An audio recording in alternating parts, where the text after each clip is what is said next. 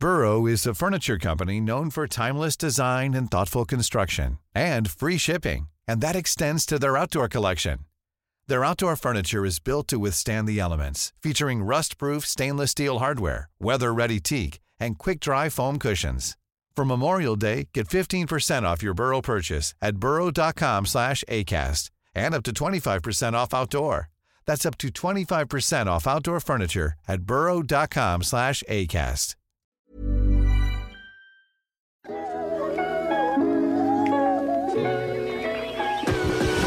Hello there, this is Jordana Levine. Welcome to this week's episode of Talk Wordy to Me. I hope you enjoyed last week's debut with Christian White and Friday's bonus episode recommending my 3 top suspense reads this year. Today, I'm talking wordy with Australian writer, broadcaster and feminist Clementine Ford. I have a confession before we begin. I was terrified to do this interview. My experience of Clementine has only been through social media, and she is very passionate about many things. It's something I admire about her, but she can also be very polarizing. And I, admittedly, choose to leave myself out of most online conversations, not because I'm a pushover, but I'm just more of an observant bystander. And I wasn't really sure, I guess, who I would be chatting to when this interview was scheduled. But after reading her new book, How We Love, which is what we're going to be talking about today, I was introduced to a very earnest, very vulnerable, warm and personable woman. And, well, Clementine's writing is so beautiful, so juicy, and it really, really resonated with me, as I'm sure it will with you too. How We Love is Clementine's first tell-all memoir, and it explores love in its many forms. With clear eyes and an open heart, she writes about losing her adored mother far too young, about the pain and confusion of first love, both platonic and romantic, and the joy and heartache of adult love. She writes movingly about the transcendent and transformative journey to motherhood, and the similarly monumental path to self-love. I kick off by asking Clementine about people's assumptions of who she is before they've gotten to know her properly. Because as I mentioned before, I myself was apprehensive about who I was sitting down with, and I turned out to be very pleasantly surprised. Enjoy this interview with Clementine Ford. It's revealing how people have an idea of you in their head as a character, and sometimes the way that they talk to you is as if they think that you're the one who's made the character and not them. Yes. And that's really interesting, isn't it? Because when I decided to do this interview with you, and this is what happens when you have a book podcast, right? You get sent a bunch of books and you get a bunch of book publicists tell you why this book's really important to talk about. Mm-hmm. And understandably, the way your book was sold to me was this is a different side of Clementine Ford. Yeah. I mean, look, that's something that we talked about, and I'm aware that people will think that it's a different side to me, which of course it is, but at the same time, I've written about these kinds of things my whole career, and I haven't hidden that writing. It's not like I've done it for niche publications. I've done it for exactly the same publications that I've done my more feminist writing for. And it is the way to sell the book, I guess, but it's just, and like I said, I'm not complaining about it. It's just very interesting how characters are created. And it's our perception as the reader or the viewer or the voyeur on social media, really. Yeah. And I think, I'd love to hear your opinion on it. Do you think that social media is what has created this character for you, that people think they know who you are by what they're seeing through socials? I think that that's partly true. I mean, we all play a character on social media, and just in the world generally, we all play a version of ourselves dependent on which environments we're in. And certainly I have been instrumental on different platforms, I guess, presenting a character, like back when I used to tweet, and I really don't use Twitter anymore, although I did log on last night because I've been checking out what people are saying about the book, because, you want to keep you want to know. You want to know what people are thinking. And I was like, oh, do I get sucked back in? This is the bad place. So I think on Twitter, I definitely cultivated, I was instrumental in cultivating a persona and a character, and everyone does on Twitter. But I realized sometime around probably about 10 years after I started using Twitter, I realized this place is not healthy for me to be on. It's really bad for the soul. It leads me to make bad choices. And it's too easy to kind of reach for the what you think is a snappy joke, or what you think is kind of a really like clever quip to comment on a very serious issue that often can just either completely backfire, as has been my experience, or can just really like undermine the seriousness of something. Absolutely. And Twitter, I mean, I've never ever been on Twitter, I have to say. So good for you. Yeah. I mean, it was a mental health choice right from the beginning. And I will never even go on there just to read stuff. But from what I can understand, and the reason I don't love it is there's really not room to have a proper conversation, right? It's just a back and forth of characters until someone gets tired. Yeah, well, I mean, you can have, I suppose there are different enclaves on Twitter. You know, there's book Twitter where people can have really nice conversations, healthy conversations. Books. Yeah. Yeah, although even book Twitter has its own dramas. I mean, for me, and I said this to someone recently, one of the things that kind of sums up social media, but also the constant truisms of humanity, regardless of what medium we have to speak to each other, was discovering that there is beef in the craft world. And that to me is because as someone who doesn't really craft, I just think of craft as being, you know, people do like they knit things and they glue things to paper. They glue things together. But there's beef in the craft world. And also actually on a more serious note, there's also, when you kind of look into these, I guess, enclaves, there's racism in the crafting world. Of course, there's appropriation in the crafting world. And there's white women who are claiming as like cute craftiness practices that are actually really important to particular cultural groups. So once you kind of, like, I can make a funny joke about, oh, there's beef in the craft world, but then we can also reflect on the fact that everything that we do in the world is impacted by our or has impact, and also is impacted by our position in society.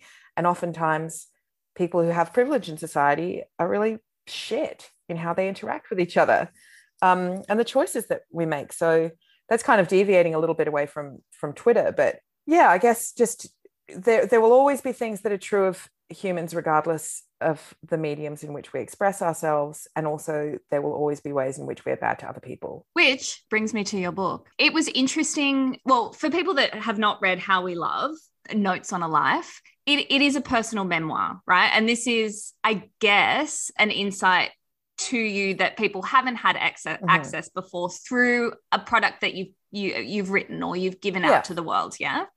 And in this book, we explore love with you, and we go through all sorts of different love: romantic love, platonic love, self-love, love as a mother, love from a mother, losing a mother, you know, all of these things. What I found so striking was how, well, first of all, it was beautifully written, so beautifully written and utterly captivating, couldn't put it down. And the description of what you went through with all these different relationships in your life resonated so deeply with me, as if they were my own stories, because they were so similar to things that I'd been through myself. It's funny because the book is about some very specific circumstances to my life, and obviously it details things that are unique to me. But at the same time, the experiences of love that I'm writing about are universal to everyone. We can all relate to unrequited love. We can all relate to the feeling of insecurity as an adolescent trying to make their way through the world and even figure out who they are, feeling like they won't ever have a particular kind of love, but not really knowing what that love is that they want. You know, many of us very sadly can relate to the death of a parent much too young. And we can also relate to what it feels like to be a motherless or fatherless child who then goes on to have a child of our own, and how we navigate those spaces.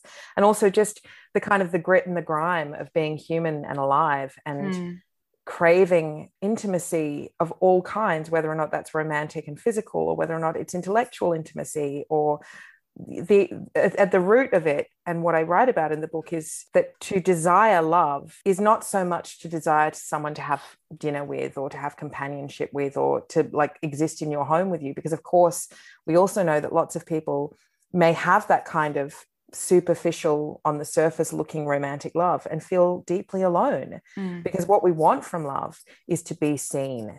We want to be known and understood in the world. And we want to feel somehow like our experience here as human beings has been recorded, and not just by ourselves, but by the people who we choose to love.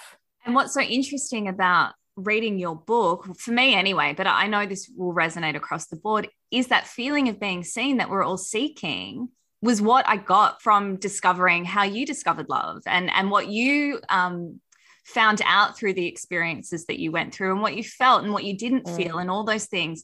There were some specific, I want to call them characters, but they're real people in your life that really stood out for me. One was Roger. Yep. I think I've had two Rogers in my life. Can we talk a little bit about him without ruining the book? How would you describe Roger? Well, I don't think it even ruins the book to kind of outline what happened. I think that no. And actually, it's probably good for people to have a bit of a warning, because some of these things, I mean, this is the thing, is that before we talk about Roger, it strikes me that for a woman in particular to write a book about love, a memoir about love, and even when you say, oh, it's about all the different kinds of love that we have, there is an assumption, I think, and maybe I'm sensitive to this, and maybe it's just because of my work as a feminist and my understanding of how the world works. I think that there is an assumption from some people that women writing about love is fluffy and silly, and sort of like it can be nice and sweet and cute, but like essentially kind of a book of aphorisms, you know, love yourself. Of course, that's not what this book is about at all. It's about the messiness of love and about how as humans we can be broken by certain things and we can learn to put ourselves back together. And those things, of course, are all universal experiences, as I said. So the chapter about Roger, I feel, is one that, again, unique experience to me, and yet so universal for not just girls, but lots of children who are teetering on the brink of adulthood. It's a reflection on when I was 12 years old, my family moved from the Middle East, where I grew up, to England. And it was a huge culture shock for me, really, because I hadn't been around what seemed to me to be unfettered access to adult behaviors that weren't monitored by people around you and that just were culturally acceptable. Because, you know, even from a cultural standpoint, my life in the Middle East was very free and liberal in many ways, but there were dress codes. So that's just one example of something specific. It was quite shocking to me in some way, and also exciting and thrilling and titillating to land at 12 years old in a place where girls wore crop tops and tiny little shorts and smoked on street corners. And it was kind of, at first, very scary to me, because I was 12 and I was a pretty young 12 when it, you know, I still played with my Barbie dolls. And I think that's great. Like, I'm not criticizing anyone who does that. It was safe for me. And I had a lot of, you know, images around my body, as so many young girls do. And this all coincided with a lot of things that were happening in my life that paved the way for this man, Roger, who was an adult man who I worked for. He groomed me, but I didn't, you know, I'll say to your listeners, as I warn people in the book, that it doesn't result in the worst thing that we can imagine. And I think that it is important for people to know that a story is not about you hurtling towards some kind of like terribly voyeuristic destruction, but also that these things often happen to girls too, that we narrowly avoid things being done to us by adult men who should know better and who do know better. Yeah. You know what, an interesting narrative for me, which made me stop reading for a few days while I processed it, was, without going into the story too deeply, I had a Roger in my life, and you did do this a little bit in the book. I found myself still now go, oh, no, he wasn't grooming me. He wasn't doing it on purpose. It was never going to lead anywhere. But that also doesn't make it okay. And I think that's quite a common story that we've all been through as well. This idea of, oh, no, it was never going to lead anywhere. It was always a bit of fun. It wasn't a conscious grooming, but you don't know. You're right. You don't know. No, you don't. That's the thing, is that for many years, so I don't think it'll ruin the chapter to kind of talk a little bit about what happened. So Roger owned an ice cream shop in the seaside town that I lived in. And I was very drawn to the shop, not just because Roger was this cool kind of figure, And actually, like thinking about it now as a 40-year-old woman, he was 35 at the time, but he was very grizzled and kind of, I would look at him now and just think, ugh, it is so grotesque that you surround yourself by all of these young girls. Like there's something wrong with you. But at the time when you're 13 and my dad was, he'd moved back to Oman to work there, and my parents were together, but we weren't living all as one. My mum was very depressed, as so many women in the 80s and 90s were depressed and undiagnosed and untreated. And she slept a lot. And I just was kind of not really monitored. And I went from having this very sheltered existence and being a child, being an actual child, to being in that weird ephemeral state between childhood and adolescence, where no one was watching me or what I was doing. No one was watching the self-harm that I was participating in by way of eating disorders. I lost a lot of weight. And the result of that was that people around me, my family in particular, praised me for it, you know? And so I felt this system of reward that when you perform correctly and when you make yourself attractive to other people, that you will be seen as acceptable. And I desperately wanted to work for Roger in his ice cream shop, not just because he was so cool, but because all the cool girls worked there. And they were also like, you know, I describe in the book their jingly jangly bracelets and the way that they would like push their hair behind their ears, and always in a process of putting it up and down in their ponytails and their bra straps showing. And I mean, we all know what that like alluring girl is when we're a teenager. And also if it wasn't a real story that was actually set in an ice cream shop, it's such an alluring setting as well. This sort of the sweetness of an ice cream store and everything that comes with it. Yeah. It's sort of added to the tale. It's a very innocent kind of thing to like eat ice cream. And yet Roger, the owner of this shop, as I reflect on now, really, I mean, again, like I'm doing that thing where you were saying before, I'm not going to outright accuse him of something because maybe nothing ever happened with any other girls. But he cultivated a relationship with me in which he bought me alcohol. He treated me like an adult, which of course at 13 years old, I was desperate to be seen as. And he kept nudging towards this conclusion that involved, you know, ultimately him taking me up to his apartment, which was above the shop, while his wife was out and she'd had a baby, their second child, and he would confide in me their marital woes and the fact that which in itself is highly inappropriate. So inappropriate. Took me out to the pub and would buy me alcohol and talk to me about how his wife wouldn't sleep with him, and I felt trusted. You know, it's grooming. Like I felt trusted. I felt privileged to be in the glow of his attention, which is what so many of us fall prey to. But the thing was, he was never going to force me to do it. And that's what I've spent all of these years trying to figure out, or trying to kind of, I guess, come to some adult understanding of, because for years, when he realized that I wasn't going to initiate, or I wasn't going to pick up when we were finally alone in his flat, and he sort of kind of challenged me really to become physical with him without saying it. And then realized, I guess, that I wasn't going to do what he wanted me to do, and he wasn't going to force me to do it because that would be bad.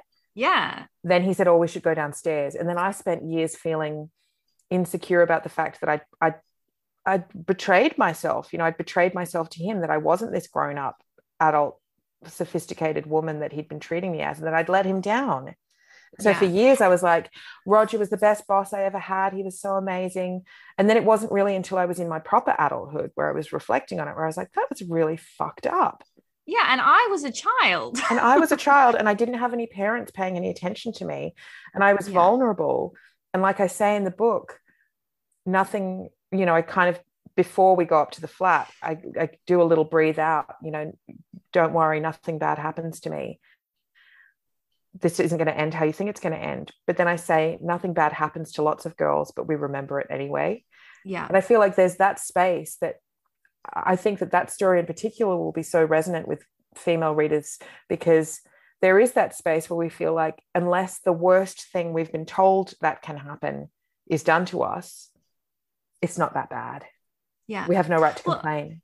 Absolutely. And I mean, not to draw complete parallels, but I think this is where women in domestic violence situations where they're being emotionally abused instead of physically abused try and sort of find reason in it, oh, well, he never hit me. And that's what society tries to do as well. It's not that bad. He didn't hit you. It's not like he's doing this. I mean, if I were a 13-year-old girl today who came out and said, my boss took me up to his flat and gave me a drink and then told me to come over and give him a hug. And then I gave him a hug and he was like, well, let's go downstairs. If I came out and said that against a pillar of the community, which he is in that town, we know what the reaction would be. Well, what were you doing up in his apartment when his wife wasn't there? Why were you drinking with him? You were a tease. Well, people might be thinking, what does that story have to do with love? But that's the thing, is that love is often dark and dangerous. And I fancied myself not in love with Roger, but I was in love with how he made me feel about myself. And that can be really dangerous for us, particularly when we are vulnerable children and we are trying to figure out who we are in a world and we deserve to be protected. And I compare him at the end of that chapter to two other adult men who I had similar kind of, wide-eyed crushes on. My English teacher when I was 15, and a friend of my father's whose farm I stayed on with him and his family when I was 14. And he taught me to ride a horse and he taught me to drive a car. And, he called me Red for my hair. And I still probably have some like crush on him now to this day. But both of those men knew what the line was, and they didn't encourage the crush, but nor did they make me feel ashamed for it.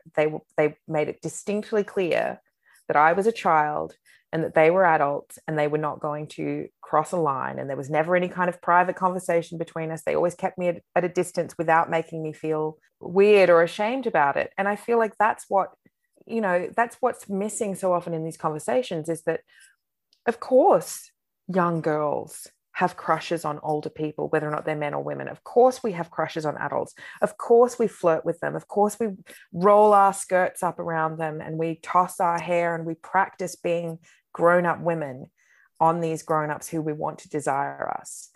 But the grown-ups have to know that it's a practice and that they have to be the grown-ups in the situation. And so often they just don't. I mean, one of the experiences I had, I was 18, so I was an adult, but I still don't think it makes it any better, especially when it's the particular dynamic of boss and employee where it blurs the lines even more, because at the end of the day, it's the inappropriateness of it, discussing the marriage, discussing the sex life of your wife with your employees, your young employees. It's just wrong. Yeah. It leaves you with a lot of really complicated feelings because, and this is what, and I'm not comparing myself to people who've been victimized by physical sexual abuse and the emotional torment that comes with that. But it does leave you with a complicated feeling of you liked some of it. Yeah. And you did encourage some of it, which again does not make it okay. I want to talk about another character in the book. Little bit of a lighter subject now, I guess. It was the bad texter. I wondered if that would be the other one. I want to read a bit from the book, if that's okay with you. It doesn't make you feel uncomfortable. Not at all. Just to kind of set the context up for people. Do you want to explain the bad texter to people? Okay, so bad texter is a chapter later on in the book. It occurs after I left my long-term relationship with the father of my child, and I was kind of going on a dating whirlwind, as many of us do when we break up from long-term relationships. And the bad texter is every man or woman, although I would argue in this case that there are some specifics to him being a man. Every man you've started to date who you kind of feel maybe you'll feel a little ambivalent to at the start, but who very quickly you fall into the magnetic hole of their personality and you become subsumed by the tediousness of obsessive crushing. And the more you want them, the more they sense that you want them and the more they pull back, and the less of yourself you become, and you forget who you even are because you're so constantly aware of how you're behaving around them and so terrified that you'll bore them or push them away that you can't help but do both of those things. And then ultimately at the end, when you kind of emerge from the tedium of this obsessive crushing and this obsessive love, you look around to see that everything's okay, that you've made it through the storm, and it feels to you like you've been battered by tides, but you're still standing, and you'll still always love them just a little bit. Yeah. I've definitely got a bad texter in my past, but I feel like as we sort of near the end of that chapter and you're sort of coming to terms with the fact that what's happening here isn't of something we can classify as a relationship, and it needs to be defined. And there's sort of these moments of, you know, meeting in a hotel room and thinking that it's about sex, and then sex not happening. So what does that mean? And let's define this kind of thing, and needing answers, I guess. Yeah. You're wanting so fiercely to define. It's what my friend Alice, who the book is dedicated to, it's what she calls the unburdening, you know, that you want to be unburdened by all of these fears, that you want to be free of the anxiety of questioning what's going on all the time, that you just want to be able to have someone say, yes, I want you to be my girlfriend. So you can breathe out and go, finally. Yeah. But deep down, I think you always know how that conversation's going to go. Like, which is why you don't have it. Which is why you avoid it at all costs. Okay, so I just want to read this little bit here because I've never felt more seen in my life. Do you think things would have been different? I asked him. If circumstances had been different, I mean. I don't know, he replied cautiously. If we had time together uninterrupted by work and life, then maybe we could have seen what was there. No, I said, throwing open the locked box that protected both my ego and my vulnerability. I mean, am I the kind of person that you'd want to be with? Oh, well, yes, he said with more enthusiasm. You're smart and funny. You're also a rat bag, and I like that about you. And you actually have a trait that I think is rare in a lot of people and that most people wouldn't expect of you, which is that you're willing to change your mind on things. I looked down at the tan bark and smiled. No, I thought to myself, you're still not listening. What I really want to know is, do you think I'm pretty? Now, I'm so glad you loved that bit, because I remember when it happened, like, and as a writer, you'll also appreciate this, that you experience things, and yet as you're experiencing them as a writer, the writer part of your brain is always like, must write that down. That's a really good, that's a really good part of the story. It's a really good exchange or whatever. And as it was happening, I was feeling all of those sensations so strongly, but I was like, this is a fucking great scene. Well, it is a great scene. And I resonated with it so much because I like to think of myself as a really smart, intelligent, funny woman. And when I date guys, I want them to think I'm clever and all of those things.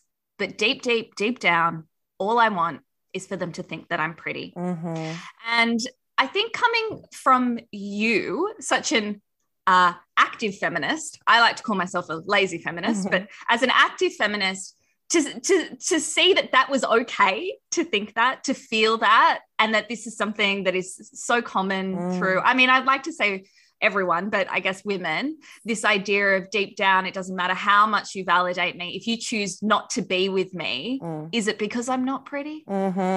Is that the reason? Well, and the thing is as well, you know, when you're writing memoir, sometimes you kind of fudge not storylines, you fudge timelines, or you meld characters, or you have to create a dialogue that you don't like. Some of the dialogue in the story, of course, I don't remember it from when it happened 20 years ago. So you have to kind of create a narrative around it that it's reflecting the sense of what happened. But that scene is verbatim, because I remember when I went home and I was crying in the car about, you know, it wasn't like racking sobs, but so that happened after I cracked it at him one night, because I sent him a text saying, you don't respect me, blah, blah, blah, blah, blah. And it was the one thing that made him go, okay, let's meet tomorrow and talk about this. And that was when we decided to sort of officially call it. Yeah. Which of course I knew was happening and I knew was coming. And I had to resist that urge in me as I was turning up to just try and take it all back, because anything was better than nothing at that point.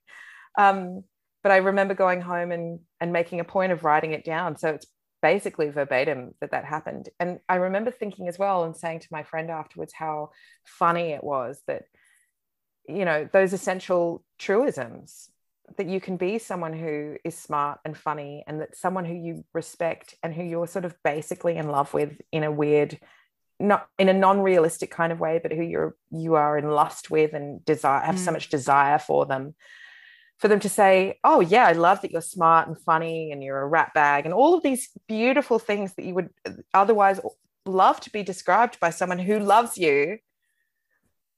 But when it comes down to it, you're like, but is the reason that you don't want me because I'm not pretty enough? Is that it? Oh, so good. So good. I want to talk to you about the writing process and this idea, like you've just said, about these verbatim conversations that are in there.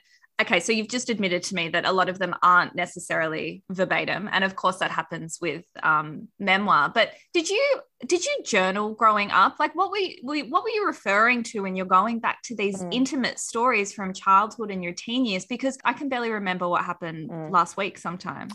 Well, I did write diaries when I was a kid, and oh my God, one of my biggest regrets is that when I was 19, I was so, I don't know, I guess ashamed of who I was in those diaries. Not that I should have been ashamed, but I was terrified that someone would find them. Who would find my diaries? But I just was they were so raw and full of so much angst and so much self-hatred and self-loathing, and also desire and lust in the ways that I'd written about other boys. And I'd sort of like practiced being sexy in the diaries too. Like, I think one of them, maybe I'd written like an erotica scene or something like that. And I didn't really have much experience with even kissing, let alone sex. But I felt overcome by this terror one day that somehow my family would stumble on these diaries.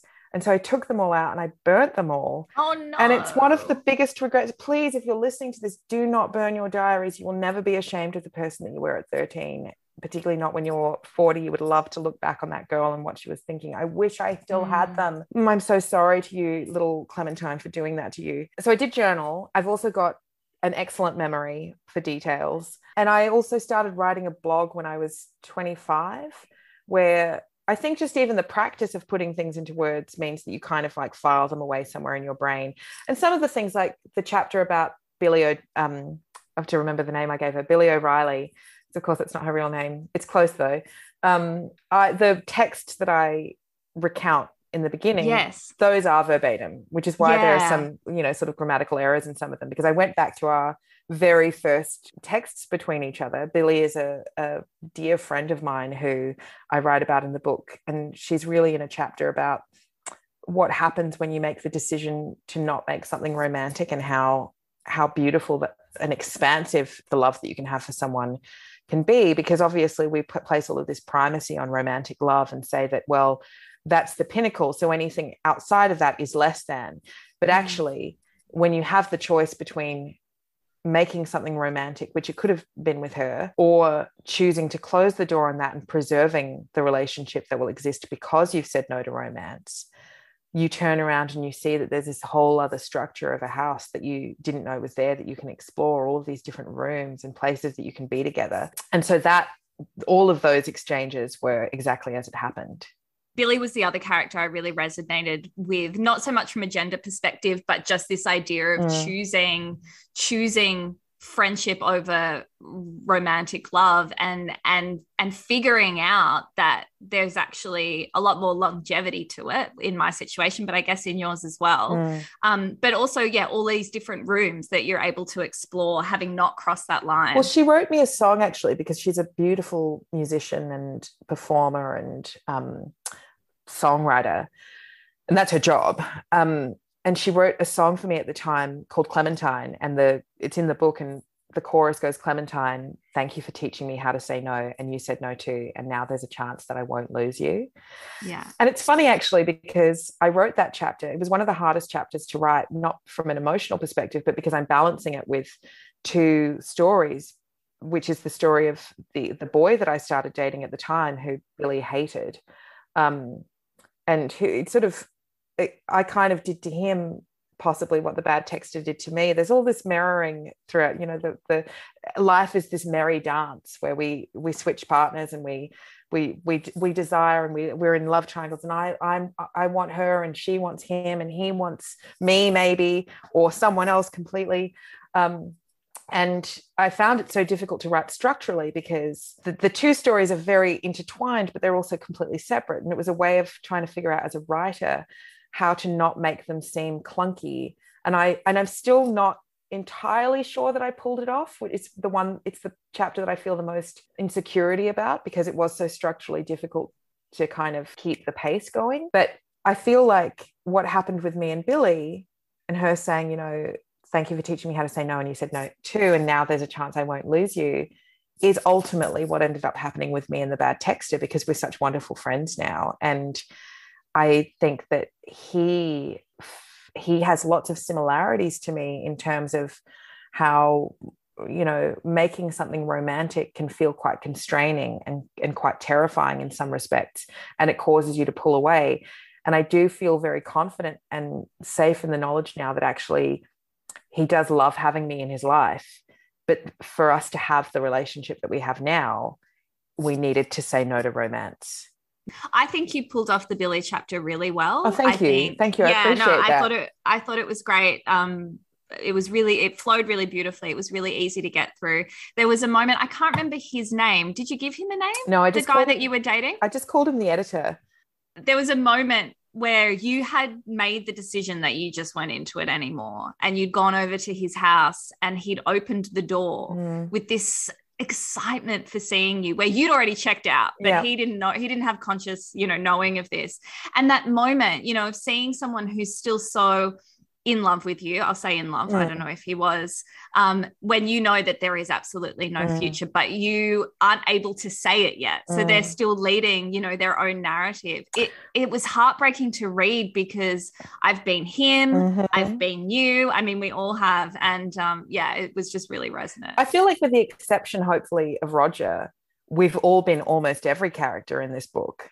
And I've certainly, I mean, you can clearly see throughout the book that I've been every single one of those people who broke my heart. I've broken someone else's heart, or I've changed my mind, or I think that scene in particular.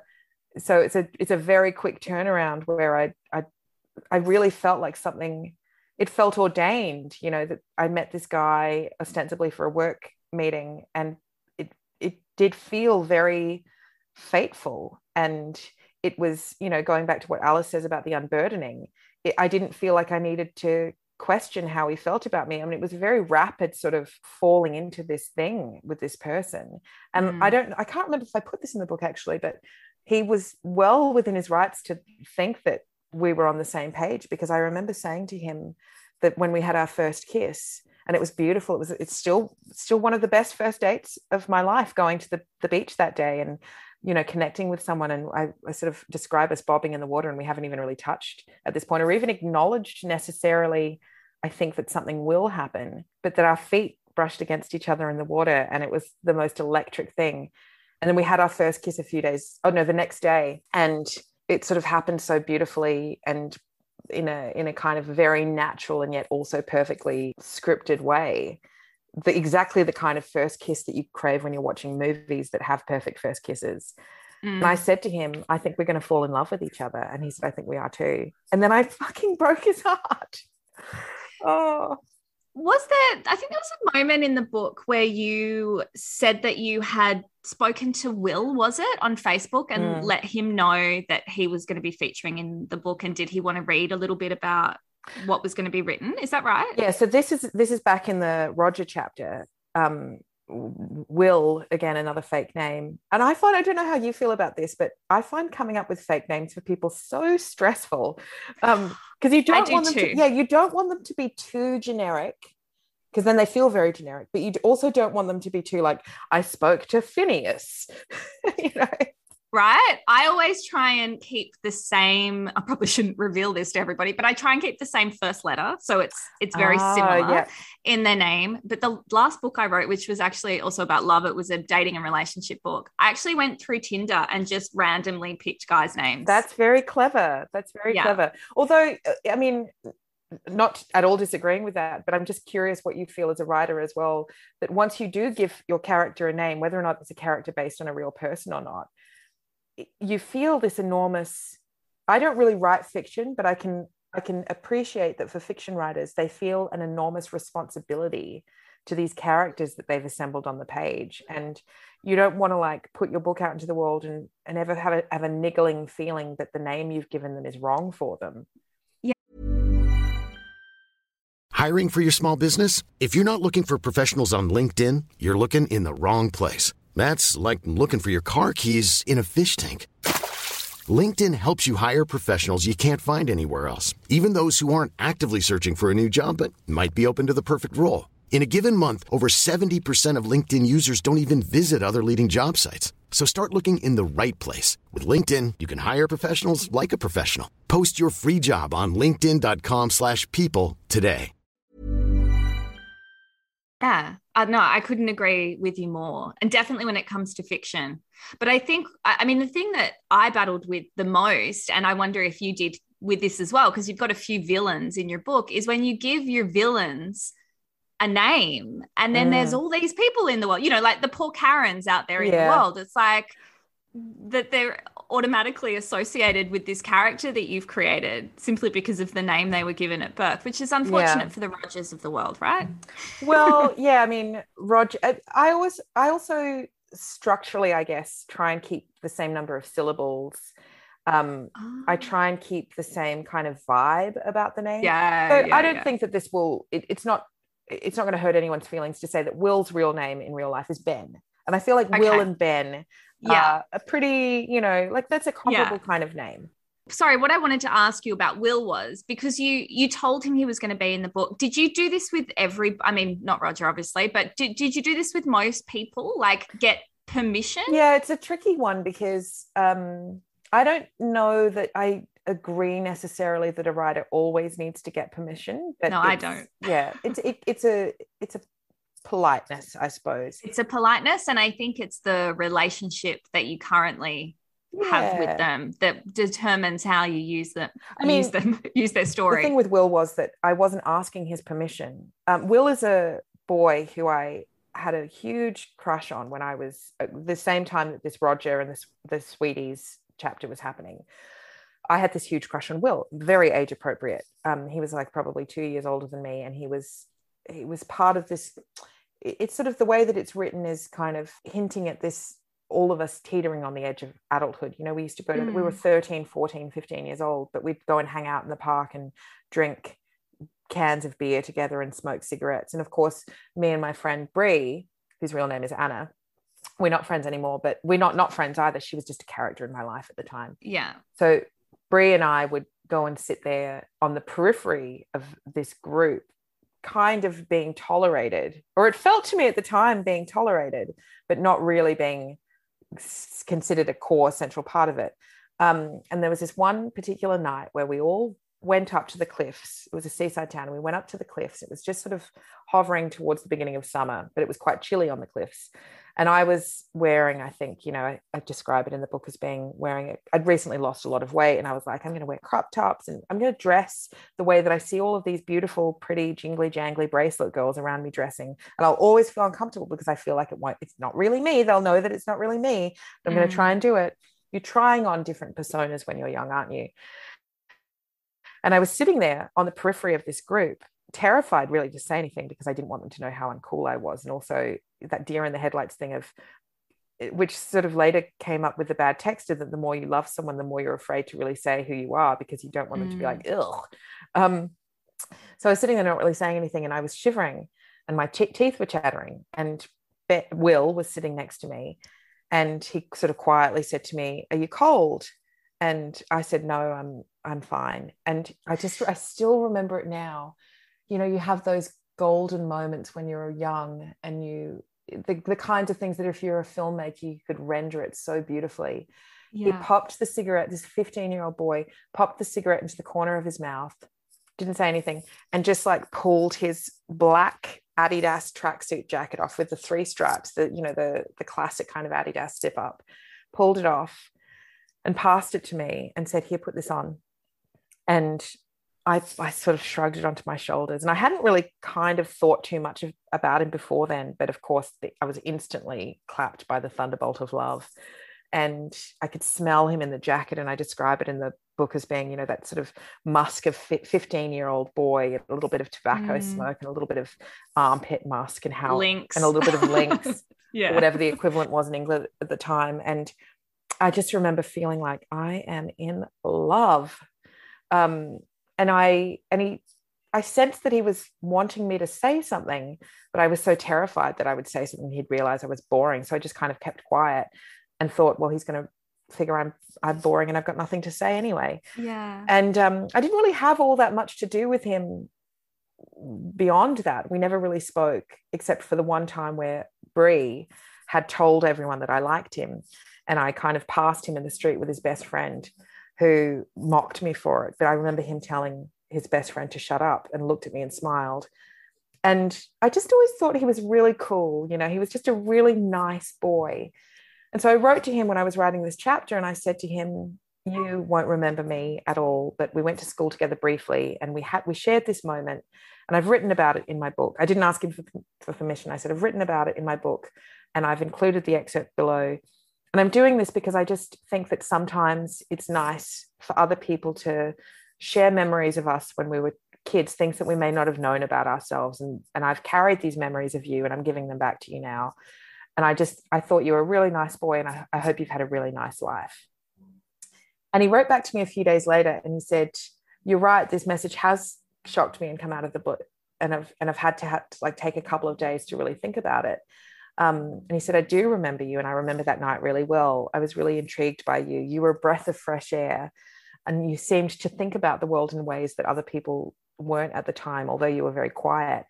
And I then was like, well, now it's my turn to be shocked, because I felt so invisible and unseen when I was a child. And it would never have even occurred to me that this golden boy who I just had this pure love for had ever even noticed me, or would even remember me, and would be doing to me the exact same thing that I thought I was doing for him, which was presenting a memory of who you were back to you, and having preserved it for 30 years. Yeah, it's so beautiful, because I think, especially as children and teenagers, we have all of these invisible fantasies over and over and over again about the people we're interacting with.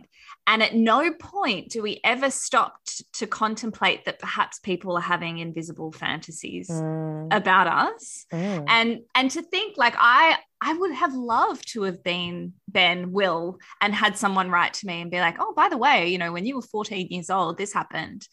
So that, I mean, that's such a beautiful gift that you gave him, and then that he was able to give you in return. But not just give me. One of the things that I thought about a lot while writing this book was the existence of so many of our past selves.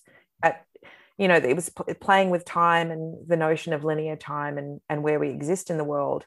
I don't think of 13-year-old me as being, I mean, she's me and she's not me.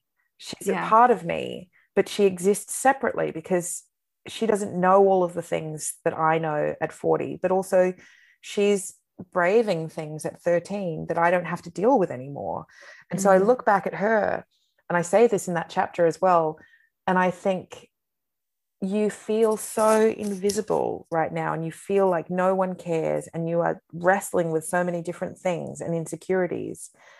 But one day, someone you love is going to give you a gift, and that is that they're going to tell you that they saw you and they were intrigued by you and they thought you were a breath of fresh air.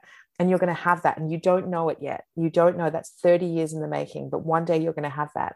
And it's made me feel so, writing this book, and I guess putting these stories from different times in my life down on the page, where, and as women in particular, I mean, all people feel this way, but women have a particularly negative way of speaking about ourselves. And we can, direct the most horrible cruelties to who we are now and to who we were, and we make jokes about how dorky we were, and we laugh at the silly things we wore. But actually, when you think about yourself as being a series of infinite moments in time, it becomes a lot harder to look at that 13-year-old girl and say, what a loser you were. You love that 13-year-old girl. When you think of her as being you but not you, you can be so much more kind towards her and who you were, and it's very healing in a way. And I hope that that's one of the things that people take away from this book as well, is that if you think of yourself in those terms, you can heal parts of yourself that you didn't know were broken. Yeah. And I think also it gives you the ability to have the compassion for yourselves in the present moment, for yourself in the present moment, knowing that, you know, at 60 or 70 or 80, looking back at 40-year-old you and thinking, oh God, I wish I had, you know, I wish I was softer with myself. I wish I was kinder and more gentle. You know, it gives you that same sort of perspective. You can kind of, I don't know, I mean, this might be a little bit too kind of woo-woo or metaphysical for people, but it works for me as a practice, is that if you think of yourself now at 40 sending messages back to your child self and saying, you're amazing, you are doing so well, I love you so much. You can also tune in very carefully and listen to the person at 60 who you become, or God willing, the person at 80 who you live to be, sending you those same messages. You're doing a great job, mama. Keep going. I love you and I'm proud of you. Yeah. Makes me want to cry talking about it. It's all very good self-talk. Yeah. But also 40-year-old you telling 40-year-old you those same things. You know, we can do that now. You have been so generous with your time. I want to ask you a few questions just to finish up, if that's okay. I really appreciate your time. It's been so nice to talk to you. It's really wonderful to talk to people who care about books and about writing, to talk about the writing. So I've really loved it. Yeah, it is such a process. And I think until you've been through the trenches a few times with it, it's hard to kind of get the right angle with the question. Well, just very quickly, I'll say as well, for people who are writers, that it's, you know, it's so nice to have a book written, obviously, and to feel like it's the best that you could have made it. I mean, there's maybe things that later on you'd be like, I wish that I changed this, but I feel really proud of this book. But there is the moment while you're writing the book where you just wrestle with so much self-hatred and self-doubt, and it's messy, and you think, why on earth did I start to do this? And you can't conceive of a moment when the book will be finished. But if you just keep plugging away, the metaphor that I often use is that it's like when you decide to clean your room, and you think at first you're like, I'm going to rearrange my room, or I'm going to clean out my cupboards, and I'm going to feel so good at the end of this. And you start doing it and you're like, oh, you've got some great music playing and you've got a plan. And then you're like, this is going so well. You take a little bit of a break. And then at some point you look at your room and it's a bomb site, and you've moved the bed somewhere that it's obviously not going to work there. And you've got all of your clothes spread out all over the place. And you're like, why did I decide to do this? This was a terrible decision. What possibly motivated me? And you feel so suffocated by the weight of knowing that it's a lot of hard yakka at this point. But you keep doing it, you keep plugging away until eventually you get to the point where you're like, it looks pretty good now. It looks pretty good. And that's almost the hardest part of the book, where you're like, it looks pretty good. Realistically, I know in my heart of hearts that it needs more tightening, and it needs another draft, and they've probably got another month of work on it. Could I get away with just doing this, just leaving like a messy drawer? No, you've got to get rid of the messy drawer. And once you finish it, you're like, I can sit in my room and I can drink a cup of tea now and I can relax, and everything is where it should be. Yeah, except you don't have 1,000 strangers walking through and making judgment on how clean your room is. Exactly, reviewing you in the paper. Yeah. All right, these are some rapid fire questions. Okay. No one answers them in a rapid fire manner, but do your best. See how you go. First question. So this is taking you away from writer and into reader. Fiction or nonfiction? Fiction generally, but I've been reading more nonfiction lately. Okay. Favorite book growing up? Circle of Friends. Ah, good one. Well, I would say that was probably later adolescence. Before that, it was Pride and Prejudice. Really, I know that it's a very kind of classic answer, but Pride and Prejudice. Classic book. Classic book. And that was actually the thing that made me fall in love with my English teacher. So very close to my heart. But that's probably a very familiar story for many people, I would say. Circle of Friends is my warm hug book. Beautiful. What's the book that changed your life? The Glad Shout by Alice Robinson. And the answer to that is a little, I'll expand on it just quickly. And that is that Alice Robinson is the Alice that the book is dedicated to, who is mentioned all throughout my book. And The Glad Shout is not just a brilliant book. It won the Readings Prize for Fiction in 2019. It's an amazing look at a sort of near future dystopian Melbourne where climate change has basically destroyed our way of living. But it also looks at something that so much dystopian fiction doesn't look at, which is who takes care of the children during a climate crisis, and why is the answer always women? Yeah. And the reason that book changed my life is because that was how I met Alice, because she asked me to launch the book for her. And I sort of came to it kind of hesitantly, because I wasn't, Alice has a particular way of being where if she wants to make you her friend, you will become her friend. And I was a little kind of wary of that. And I read this book and I was like, this book is fucking amazing. And this woman is a genius writer. And I launched her book and fell in love with her. And we became more than, she's one of my soulmates. And so it changed my life. She's in my life now. What's the book that you buy other people? I don't have a singular answer for that, but I would say that I buy people funny books. Who's your favorite author? Tricky question, but do you have that? One? Is a tricky question. I don't know if I can answer it. I love the writing of Zadie Smith. Yeah, I love Zadie Smith. Yeah, she's incredible. White Teeth was just such a phenomenal book to read when you're in your 20s. What are you currently reading? I'm reading How High We Go in the Dark by Sequoia Nagamatsu. He's a Japanese Hawaiian writer. And it's a kind of a speculative fiction. It's about to come out through Bloomsbury. I got an ARC for it. And it's kind of, he wrote it before the pandemic, but it's very reflective of a pandemic, basically. It spans generations and it essentially looks at what happens when a plague is unleashed on the world and how people respond over generations. Oh, fantastic. Yeah. And you're enjoying it? Yeah, I'm really enjoying it. I really enjoy speculative fiction. Well, call me crazy. Wouldn't dare. And last question, what's next? What's your next read after this one? Yeah, I just bought Otessa Mogdesh's new book. I think it came out last year. Is that how you say her last name? Moshfegh, sorry. Otessa Moshfegh's new book. Because I loved My Year of Rest and Relaxation, and Eileen is just also incredible. And I think that this one is called Death in Her Hands. So that's the one that I've got lined up next. She's such a kind of dark and wild writer. You know, I love authors, particularly women authors, who write really like grotesque female characters and women who make like abominable choices. And one of the things I loved about Eileen as well is that it's so visceral. You know, Eileen is this kind of grotesque character who works, it's set in the 1950s, and she works in she works in a prison, but she's an observer of people, and she lives with her alcoholic father, and everything's really visceral in the way that she describes things. Like the character of Eileen loves to like wear her underwear for a few days and like, you know, scratch her vagina or scratch her vulva, I should say, and then like touch the other colleagues at the prison with it, you know, like all the people who undermine her. And I just really love that kind of grotesque nature.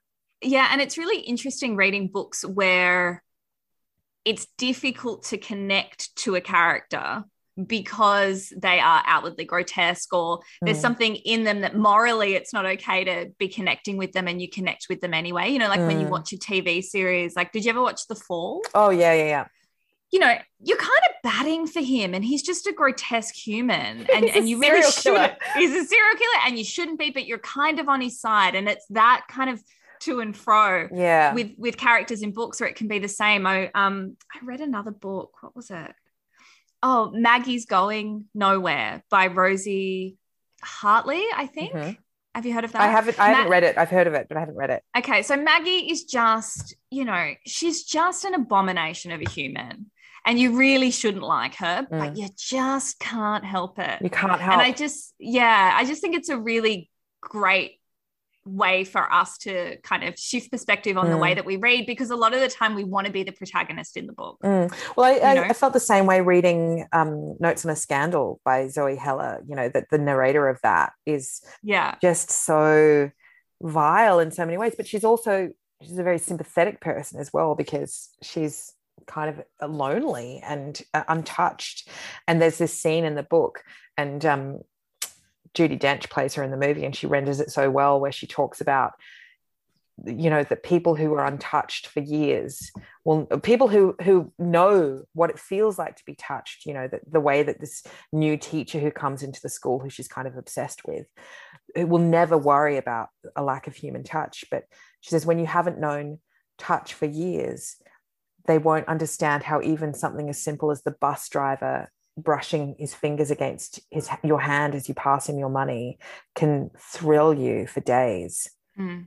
Yeah. It's funny, in the first lockdown, you're in Melbourne, aren't you? Yeah. So you've been in like a bazillion lockdowns, but like the earliest Sydney lockdown we had, I was not in Sydney, but New South Wales lockdown, I was single at that time. And I do remember the first time I lived on my own. So there was a lot of, not hugging people or touching people. And I remember the first time I went and saw my osteo after, and just feeling someone's touch on my shoulder. It just, it was this sort of like feeling that, because we'd never been separated in that way before. We'd never had to, experience loneliness or lack of physical touch in that way before the pandemic had first hit. And I do remember that first moment and thinking, the scandal of it. Oh, the thrill of it. Well, we sort of all talked at the time about how it was very Austen-esque, mentioning Jane Austen before, that now you'd go for strolls with people and you'd get a little bit of a thrill if your hands accidentally brushed and exactly. Everything's covered up, and you sort of accept people for a promenade around the lake. Yeah. All right. Thank you so much for joining me, Clementine Ford, on Talk Wordy to Me. It's been an absolute pleasure chatting to you. Thank you. It's so nice, as I said, to talk to people about books and about reading, but also to talk to someone like you who's read the book and taken so much away from it.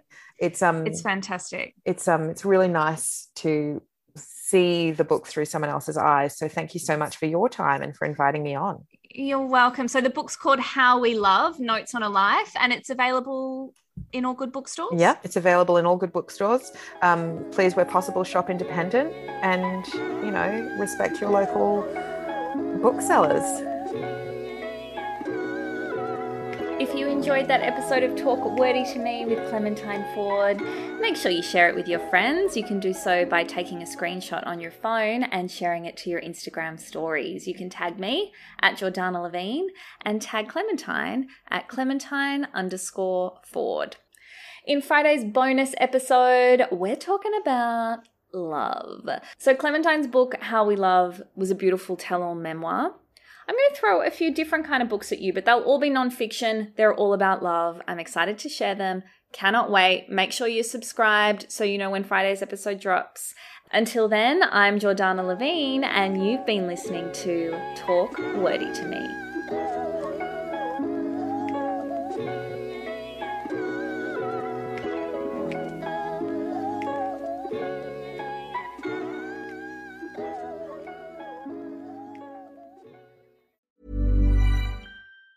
Even on a budget, quality is non-negotiable. That's why Quince is the place to score high-end essentials at 50 to 80% less than similar brands. Get your hands on buttery soft cashmere sweaters from just $60, Italian leather jackets, and so much more. And the best part about Quince, they exclusively partner with factories committed to safe, ethical, and responsible manufacturing. Elevate your style without the elevated price tag with Quince. Go to quince.com/upgrade for free shipping and 365-day returns.